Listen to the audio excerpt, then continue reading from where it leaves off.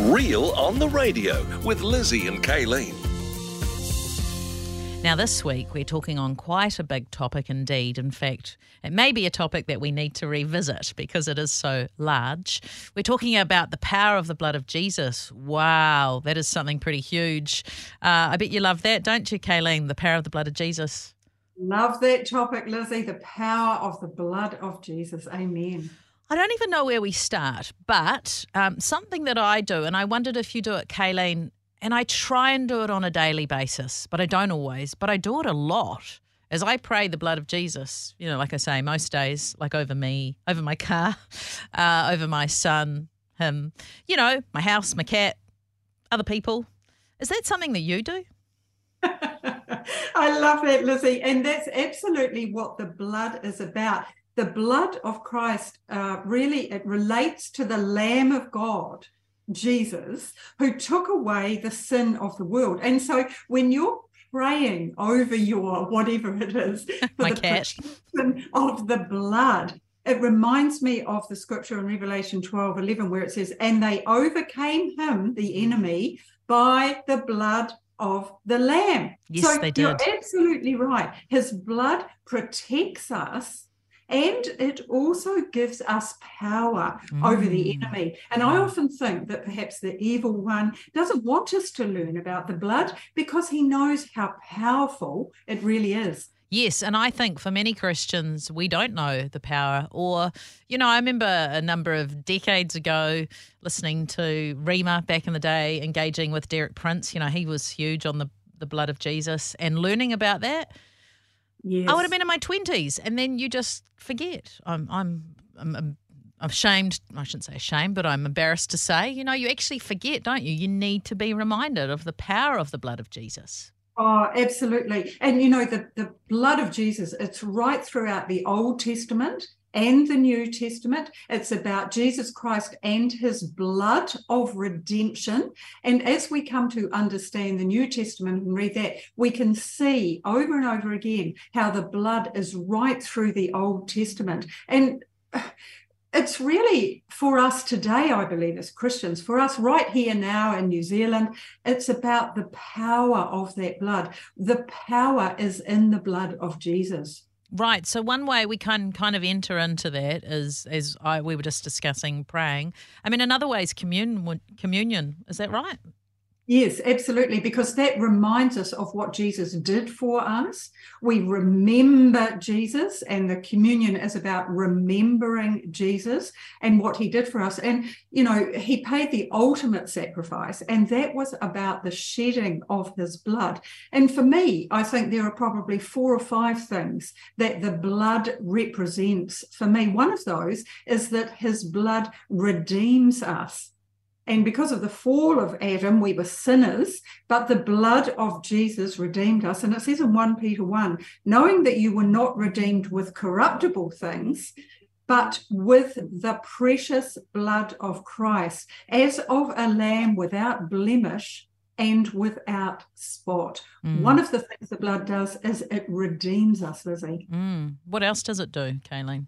Well, another thing that it does is it brings us into fellowship with God, Ephesians 2. But now you have been united with Christ Jesus. Once you were far away from God, but now you have been brought near to him through the blood of Christ. You see, and without the blood, we are actually a long way away from God.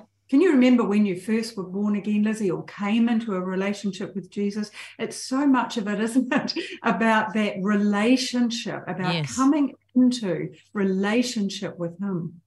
Yeah, and I mean, I think if we forget the power, are we kind of, the power of the blood of Jesus, are we taking Jesus's death in vain? I mean, there might be a step too far, but you know what I mean? Like, we're thinking that our Christianity is all about us and our efforts, and we're forgetting who it is about and whose effort made the difference, right?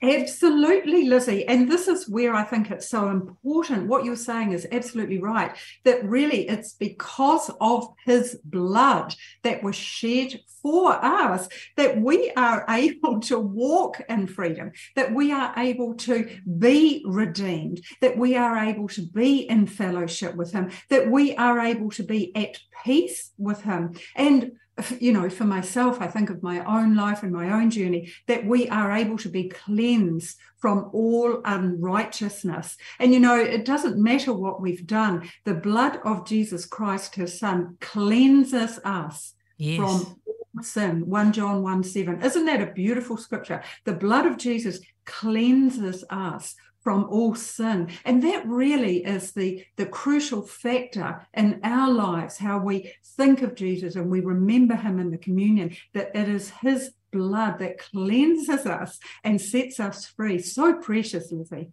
It reminds me of that old song. It's your blood that cleanses me. You know that old song that we used to sing? It's your blood that gives me life. It's your blood that took my place in redeeming sacrifice. I've probably got the words wrong. But yes, I mean, it's interesting that you said you remember when you became a Christian. Yes, I do. I was 12 years old. And, just sort of entering into the wonder and the mystery of, oh my goodness, there's a God in creation. He's interested in me. And, but again, I think it's easy to journey in your Christian life and just forget about the power of the blood. How do we enter more into this revelation? Like, is it good? What do we do, Kayleen, to not forget? Well, I think you're right, Lizzie. We can, I don't say take it for granted, but we can be so focused on what we're doing in our lives and what's important to us, but as we come back to Jesus, and that's really the beginning, the middle, and the end, isn't it? As we come back to Jesus and we think of all that happened as a result of his sacrifice, then we are reminded of what's really important, and we can pray into that. Jesus, give us a bigger, a deeper picture of your blood. Give us a greater understanding of what that means. We can, of course, read the Bible and read those scriptures about the blood. And I think we also, Lizzie, we can declare, just as you were talking about when we started, we can declare the blood of Jesus over ourselves, over our cities, over our nation, over our world. And we need it so much. That cleanses us from all sin and righteousness. His mercy endures forever and triumphs over judgment. We can make it a declaration in our daily lives, Lizzie. Love it. Would you do that now, Kayleen? Would you declare the blood of Jesus in a prayer for us? Love to. Father, we just thank you, Lord, for your son.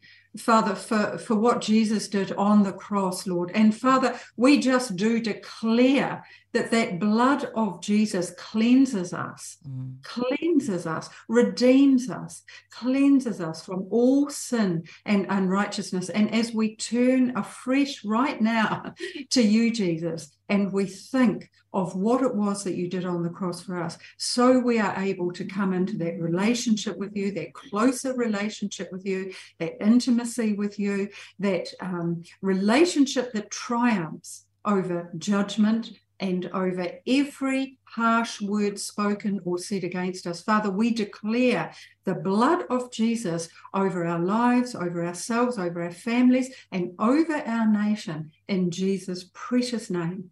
Amen. So good. Look forward to catching up with you next time, Kayleen. Bye. Real on the Radio with Lizzie and Kayleen.